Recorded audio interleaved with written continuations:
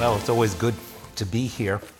And, I think I was here like 2 months ago. And I think I was preaching a psalm, too. And so another psalm, and this is going to be, and I'm going to be one more time in December, okay? And I always like to update what's happening in my life. And you say, what's happened in two months? A lot of things have happened. Again, like I've been here, I think, like 12, 15 years running, you know? Sometimes I update you on my weight gain or weight loss.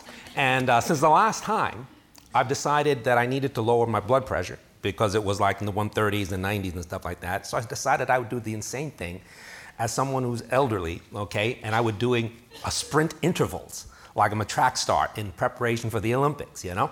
So I'd run like 1 minute until I'm heaving, rest until my heart goes down, and then run until I'm heaving, and then stop, and I do it 8 times. And in 6 weeks, my blood pressure is down in the teens, 110s, and my blood pressure is under 80s. Is incredible, you know? Now, I almost died every time I did it, you know? So it's one of this, like, you know, the precipice of dying and getting your blood pressure, you know? It's a good thing, you know? Well, this past week, I also had some car problems.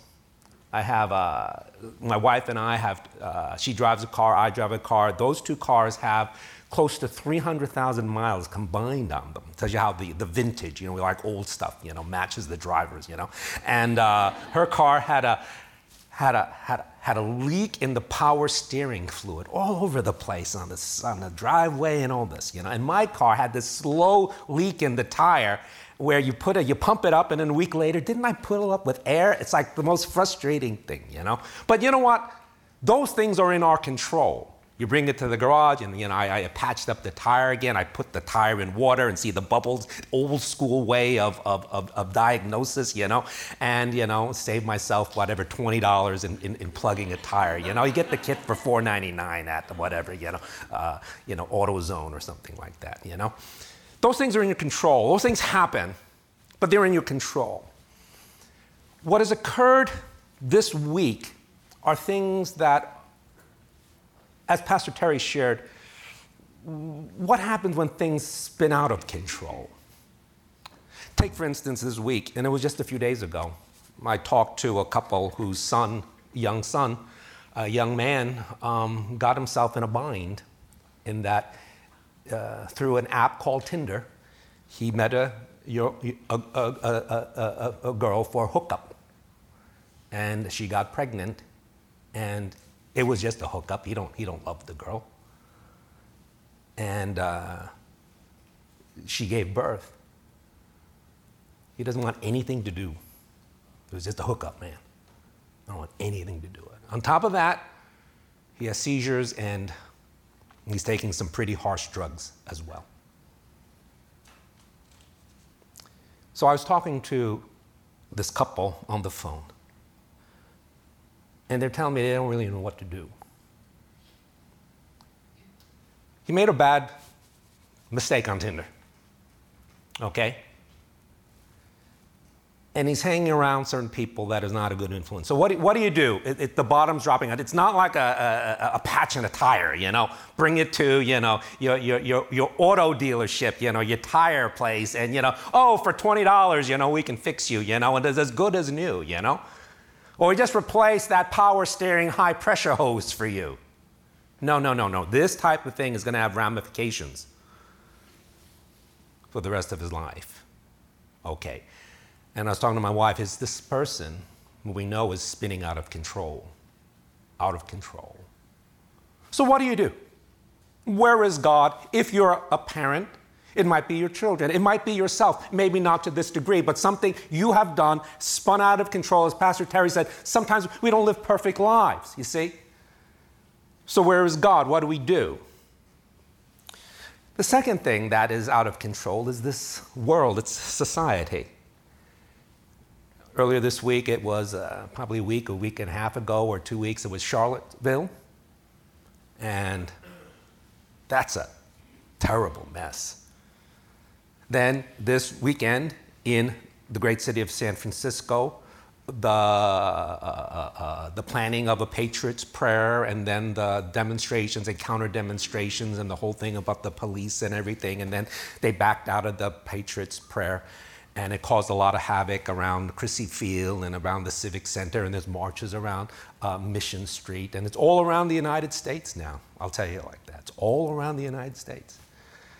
As you know, I don't know if you know, I'm from New York City, and I'm always interested in news in New York City. And so I go to my favorite news source, the New York Post and the New York Daily News, which is this is for the common people. I do not forget the New York Times. I'm looking for the low-grade news. Just one cut above National Enquirer. These papers. Okay, but that was what I grew up with, riding the subways. Okay, people picketing, wanting to tear down the statue of Christopher Columbus in New York City. I said, "Wow, that's interesting." And then I don't know if you follow sports. I'm a big sports fan. CNN. Pulled a reporter from a Southern sporting college event whose name was Robert Lee because of the connection with Robert E. Lee. The only problem is this Robert Lee is Chinese. And I got to tell you, I know it's a very uncommon name, but I've had $1 for every Bob Lee I knew in this world. I'd have $10, okay? It's very good. It's like this world is like it's so politically correct now. You have to really. It's like what's going on here? What's going on? You can't even have a name. Association. It's not even. You're not even your race. You weren't even a slave owner. You wouldn't even fight the Civil War. You're a descendant of a laundry person. And then a railroad worker. And you were part of the oppressed, but you got the name. So yanking you off coverage. It's getting very bad. So what I'm going to do for the next 25 minutes is speak to you as a pastor. And Pastor Terry said I'm a professor. 13 years I've been a professor, but before that I was 25 years as a pastor. I'm going to speak to you as a pastor on a very, very interesting psalm. This Psalm 110 that is in your program, I've got to just tell you, is the most referred to Old Testament passage in the New Testament. What does that mean? That means when the New Testament writers wanted to capture a prophetic thought of what this Messiah would be, this deliverer would be, 18 times they came back to Psalm 110 because there is no other psalm that captures the essence of what Jesus Christ is and is doing and has done for us.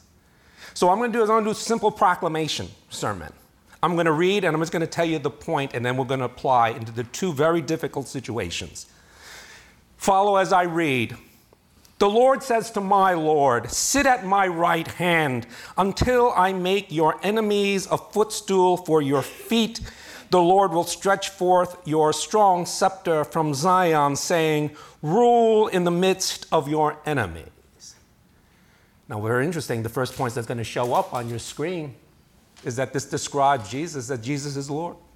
He's at the right hand of God. Now, what does that mean? He is in the place of bringing forth, executing, not in putting someone's life, but in bringing something to pass, the purpose of God, at the right-hand man. But he's the right-hand man of God, and he's the Son of God. So if there's anyone who can bring forth the plan of God, it is Jesus. But the psalm continues. Verse 3, your people will volunteer freely in the day of your power in holy array. From the womb of the dawn, your youth are to you as the dew. Verse 4, the Lord has sworn and will not change his mind. You are priest forever according to the order of Melchizedek. Now, we're not going to talk about what Melchizedek. Just got to understand that Melchizedek is this very old priesthood line that is found in the book of Genesis, okay? And what it is the psalmist emphasizes that this choosing of Jesus from this line is a decision that God the Father has made, and he will not change his mind. This is it. This is the finality of it, because Jesus is the perfect priest and intercessor for us.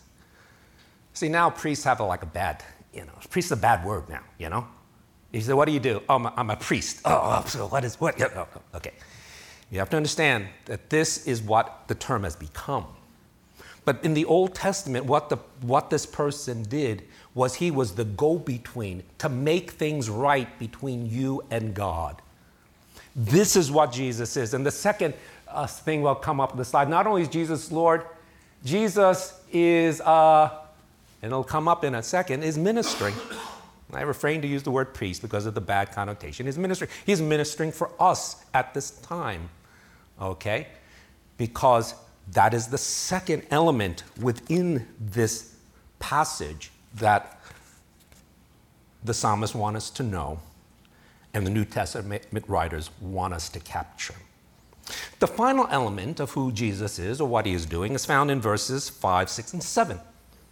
The Lord is at your right hand, and so he's going to bring forth the plan of God, being the right-hand man of God. He will shatter kings in the day of his wrath. And then, people they're taken back by this. He will judge among the nations, and he will fill them with corpses. He will shatter the chief men over a broad country. He will drink from the brook by the wayside. Therefore, he will lift his head. And the third and final aspect of Jesus is that he will be judge. And again, we don't like to talk about this aspect of Jesus because most of us like the loving aspect, and he is, because he is ministering for our sake, and he will die on the cross. So anything that you feel uncomfortable has to be sort of balanced with the love that God has for us. I take a very different perspective on judgment because I feel in this world there is imperfect judgment in this world. And I feel in this world that they're getting to the point where nothing's getting done anymore in Washington, D.C. And people, it's so incredibly confusing and in turmoil that it's almost, instead of correct judgment, it's like, what will people think? That's not a judgment. That's what will people think to get elected for the next semester. It's all playing for the mid-year elections. It's very interesting. And so this concept of judgment, who's going to stop the turmoil with North Korea, Well, if we put sanctions, maybe, who's going to stop the terrorism like what happened in Barcelona? 15 people died. A big car slammed into a marketplace in Barcelona, Spain. Over 100 people were injured. Who's going to stop that? Who's going to unify and bring peace in America? It's getting very sectarian now, To this, we need to apply this psalm to these situations. What happens when your life spins out of control? What happens when we're living in this world and it's sort of like, man, it's easy to set off people.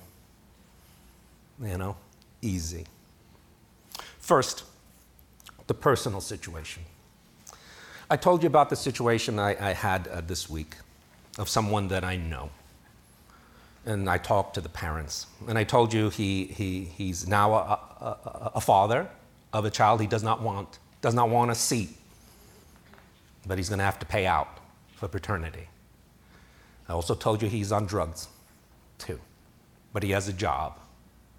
He suffers seizures as a result of his job. So he has difficulty driving. He'll just sort of go into convulsions. Also, his parents can't tell him anything because he don't want to hear. Okay? Also, if you checked a box in terms of religion, he would check Christian because he was raised in a church. There you got all the great qualities that makes America great. A sexuality that is, I can meet anyone on Tinder. Drugs, whatever I do to my body is my concern, You can't tell me anything because it's my life and my freedom,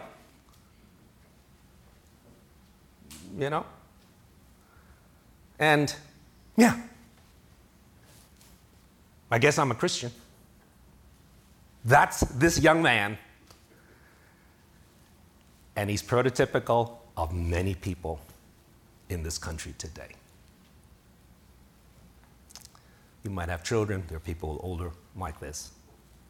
You might be younger. You might have shades of this. What happens when you make bad decisions. And I got to tell you, we all make bad decisions. Sometimes you can correct them quickly. Sometimes you got to live with them for 20 years. Sometimes they will affect your health.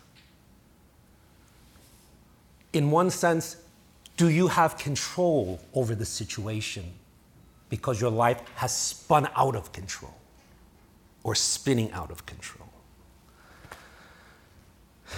Now, in order to understand this, we have to take these three aspects of Christ as judge, as ministering, and as Lord in account to applying as I speak to you as a pastor. And the first thing that will come up in the next series of slides, what to do, is responsibility. At the beginning of how you get yourself out and allow Christ to help you, you have to take responsibility, not necessarily in doing what is right, that is putting the carriage before the horse at this time, but responsibility in what you did wrong. I'll tell you about this young man. He does not blame himself. He blames the girl. And I'm saying, I think in the sex act, I think it takes two, you know? I don't know, call me naive, you know? Old-fashioned, you know? I think it takes two, you know? But he accepts no blame. You know, this is very, very important at the heart of our faith. And the heart of just being a good person. No one likes a defensive person when you're always wrong. And God certainly doesn't like it. To accept your part of the responsibility. Half. Okay? But what's happening is in this generation and people, we tend to have a default mode of denial. It is always the other person's fault, and don't tell me, because you have no right to tell me. I was telling this couple that perhaps I will have the opportunity one day to speak to this individual face to face. And I basically told him what I would say to him. And this is the beginning of it. Stop hiding. And this doesn't correct anything, doesn't change anything. He's still father of an unwanted baby girl. He still has seizures. He's still taking some hard drugs. But without this, you can never get better, I'll tell you that. You're just going to spin out, man. And you're going to make another problem, and when you make another mistake, you're going to blame that person again. 2, forgiveness. See, what makes Christianity distinct is that we don't have a faith that is based upon obedience to make ourselves right with God. It is based upon a loving grace, a mercy that God gives to us, and that in this passage, Jesus is always ministering on our behalf. Okay? To understand that there is a forgiveness. Because as a believer or someone you may thinking about becoming a believer or following Christ, this is at the heart of our faith here. To make things right with God by being honest with just who you are. I need help, man. I told this couple, until he comes to that point, I can't help him really. A lawyer can just help him legal. Okay, what's the calculation of child support and things like that? How do you write up things, legal? But I can't really help him transform. And that's why we're here, because we want a deeper transformation. The final point is transformation. And that's tied in with that first point that Jesus is at the right hand of the Father. He is the one who will bring forth the purpose in the midst of turmoil, the purpose of God. And this is it, how it affects personally each and every one of us. If life is spinning out of control, you do these steps, and it's about honesty to self, honesty to God, forgiveness, and you walk and begin to walk in God because you see that our faith is not a box just to check that you're a Christian. What kind of faith is that? That's religion. But a Christianity where it's more than a check in the box that I went to church when I was a kid, to actually, I believe in this Christ to live in his ways. I will tell you, I said there's something about Christianity. Christianity does not pretend that we're perfect. Christianity is not a magic wand to make your unwanted daughter disappear, to make your seizures go away so you get your driver's license back. But what Christianity do, because of Christ and that he reigns on high, is he can take your mess and our mess and exchange it and make it better, so we see the grace of God and we see the beauty even though our life at a moment is out of control. That's a tremendous beauty of Christ in our lives. And some of us need that right now because all we do is we check the box that we're Christian. But our faith and our life and our values, the faith is not in there, it's not there. You may pray for me as I get opportunity to speak to this young man. I was speaking to my wife about him. He needs a game changer of this psalm in his personal life. And the reason why I know this person so dearly is he's blood. His blood.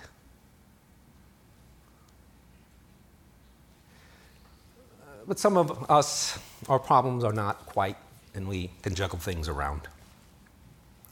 But we are under a different type of dark curtain in society. What's happening in San Francisco this yesterday and this weekend, and what's happening in this world. It's almost as if if you say your position about anything, you're going to offend half the people that you meet. I just tell you, it's like that. So Bob Lee, oh, well, sorry, we got to fire you, It's like, wait, Bob Lee, Chinese, Chinese, I don't eat grits, I eat rice, I mean, don't fire me, boss man, don't fire me. The Southern Poverty Center for Law, God bless the organization, they've done a lot of good, has also labeled certain Christian groups hate groups for their positions on sexuality. At some point you say whatever you want, and it's like, if you don't, it's like so, like I talk to my relatives, people in my family about things happening. You can almost not talk about what's happening in this world and government in the United States. And it's very hairy sometimes. And so I'm going to give you 3 principles. And they're sort of general principles, and you have to work them out as a church, as an individual. The first principle is this: to discern in your mind what is true in the midst of the turmoil surrounds you. It's not a personal, it's a societal thing. Discern. Because I'll tell you something. In all the sectarian, I cannot agree with down the line of any party line. I just got to tell you. But in modern society, you have to choose party line. I have support and I have problems with each party line, okay? I just want to tell you that. Take for instance, immigration. Last time I look in the mirror, I'm Chinese, And I got to tell you, my great-grandfather came to build railroads for late 1800s. He's basically your grunt day laborer leaving poverty in China to come. So I have immigration and I have blue-collar immigration background. So I tend to be gracious on immigration because of who I am, my heritage, you know? I mean, look in the mirror, look in your family heritage, my family didn't come over on the Mayflower, okay? They're not Southern plantation owners, okay? They were laundrymen. They were railroad builders. My mother was a seamstress for 40 years with sewing clothes. That's my background. So I tend to be very gracious to immigration. So I hear something. Well, we just want people who speak English and who have money.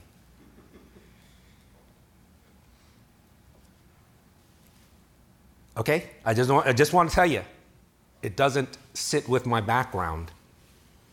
Okay? It doesn't sit with my background. I'll tell you something that might be very, very controversial. I'm pro-life.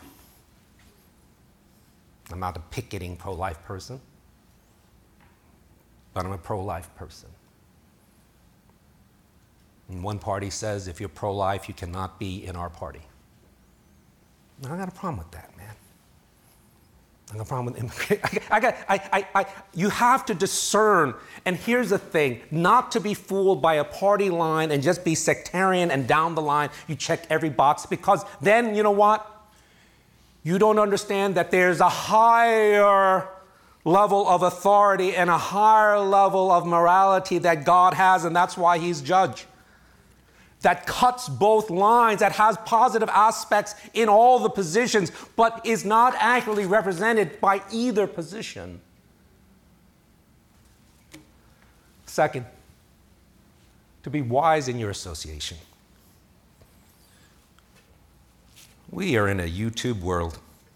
Someone's got to have a cell phone, and someone's going to put you in, and someone's going to get a soundbite of what you said.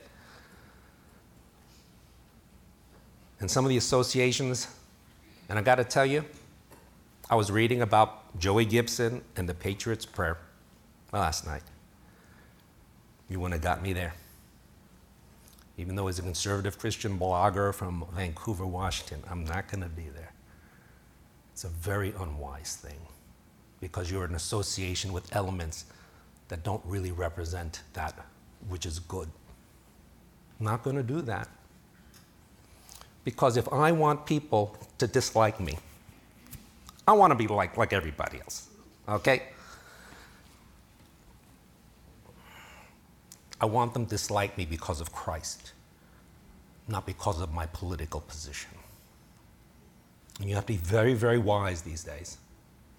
As a matter of fact, I try to tell people, you don't even know what I vote. But I do vote. But I'm not going to tell you because I'm going to offend half the group. Okay? But in my mind, I will tell you position, what my view is, because I'm clear in my mind, but I'm wise in my association. The final. Peace and turmoil. Christ is at the right hand of the Father executing the plan of God, bringing forth unto God, and he's doing it in the midst of his enemies, so it's an imperfect situation. Look, I don't know what's going to happen with North Korea. Will China put enough pressure, the sanctions put enough pressure that, they don't send an atomic missile our way in Guam, I don't know what's going to happen with ISIS. I got a trip to New York City in December to see my mother, who's 92. Okay, I fly to a few cities. I fly to Portland a lot. I don't think there's going to be a terror attack in Portland. Okay, just want to tell you that. Okay, it's a nice city, but I don't think it's a big. New York, oh man, if there's going to be a terrorist attack, it's going to be New York City. Okay, and every time we go, we always head to Times Square because that's like the big place, When I grew up, it was seedy. Now Times Square is like the real happening place. I've never seen so many tactical policemen surrounding Times Square. And you go there. So I could be like scared to death. I don't want to go to New York City. Look, there's a confidence in that you live your life because ultimately God's purpose, He overrides and oversees me. And the things of this world that are out of your control, He's at the right hand of God, and He will execute the plan of God. And that which is that is what I have my hope in. It's a very strange thing. I'm concerned about this world, but I also have a peace about me in terms of who Christ is and what He is doing in overseeing the mess that human beings are causing, because you cannot blame God for this. It is what human beings are causing. So I hope you are at peace in the midst of this. Be discerning, be wise, but be at peace, for our Lord reigns. It's a game changer, because of peace in the midst of a society that is in disarray is indeed a gracious, miraculous act of God. Now, where are you today? I'm going to come to a prayer. Some of you need to apply the personal aspect of this message, and I don't want to go over it again. I think you heard, and I've spoken quite clearly the things we can do. Some of you need a peace greater in society. Allow me now, as we end in prayer, to ask God to minister to you. After the prayer, we will have a final song and the receiving of the offering. Let's pray. Our Heavenly Father, I pray for these, my friends at Cornerstone Church. Wherever we are, if the bottom has fallen out in our lives because we made bad decisions, allow us, through you and honesty of ourselves and before you, the ability to change that and to make it good. To change a mistake into something good, even though the mistake may not disappear. Some of us need that. And wherever we are along the way, we know that Christ is there to help us, to forgive us, to help bring forth that change. For others, we live in a great city, but our nation and our country is in disarray. Allow us in Christ to have a peace that transcends all understanding, that is not foolish, that is not blind, but we find our hope and peace in you. For we pray this in Jesus' name. Amen.